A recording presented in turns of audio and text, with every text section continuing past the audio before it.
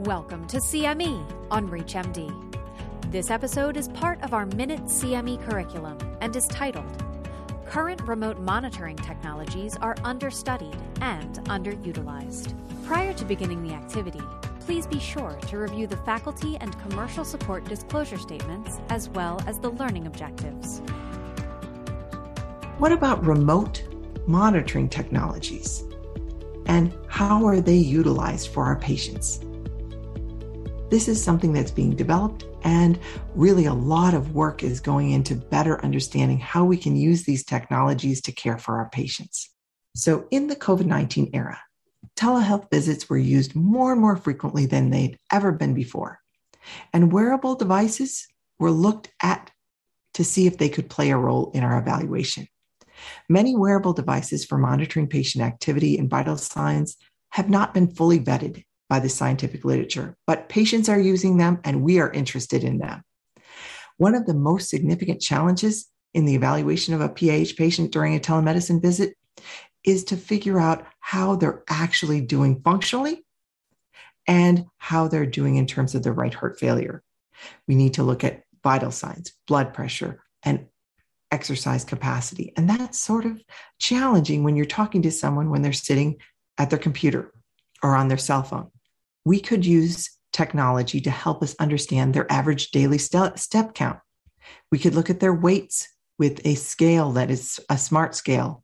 We could look at heart rate and blood pressure with tracking devices. And we could see once those things are going in the wrong direction, we're getting closer to the patient having a worsening event or nearing risk for hospitalization. So what patient information could we routinely obtain via remote monitoring to use in these reassessment visits? What data can we really use? Well, we can look at a patient like we're looking at each other. We can observe physical signs. We can look at general appearance, behavior of the patient. We can look at their skin.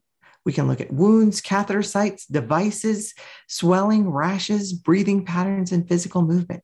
So we can learn a lot about how the patient looks and maybe a little bit about how they're feeling by their expressions. And that's why the video portion is so very important for these interactions. We can talk to them about daily physical activity. We might be using an accelerometer, or we can do step counting with their watch or their smartphone. We can look at a pulse ox. We can look at blood pressure and heart rate, and we can at times see JVD. We can do remote monitoring devices to measure parameters, but remember, these are not validated in our PAH patient population. We can get a gestalt about how they're doing through these means. So let's talk about these parameters and what is available.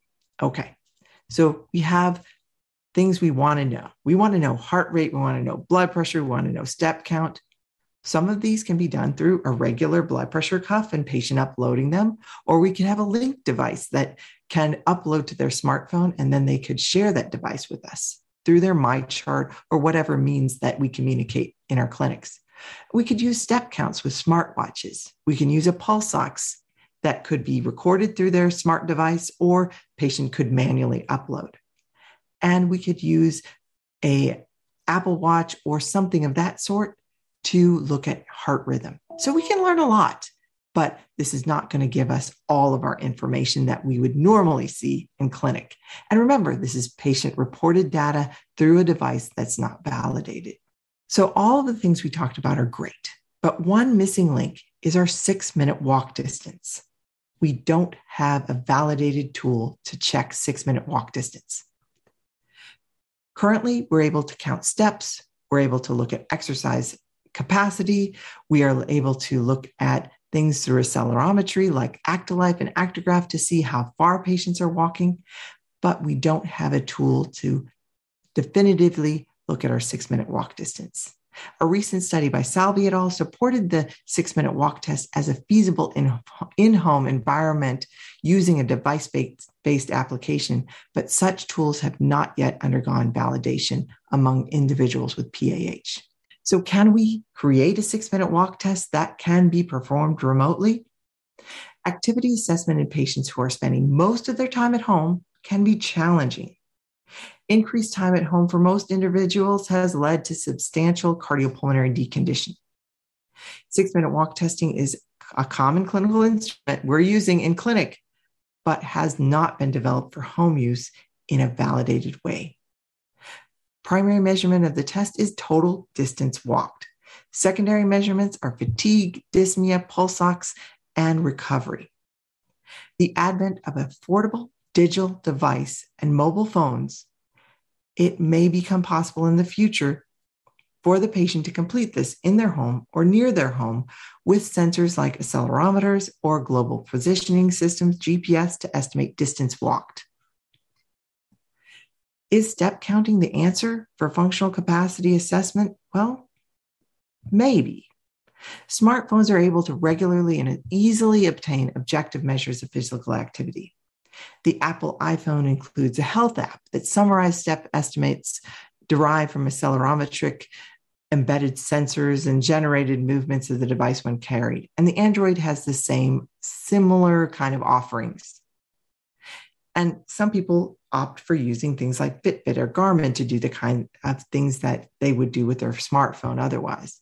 And there's even some novel accessories like earphones, necklaces, hats, rings, shirts to look at this information.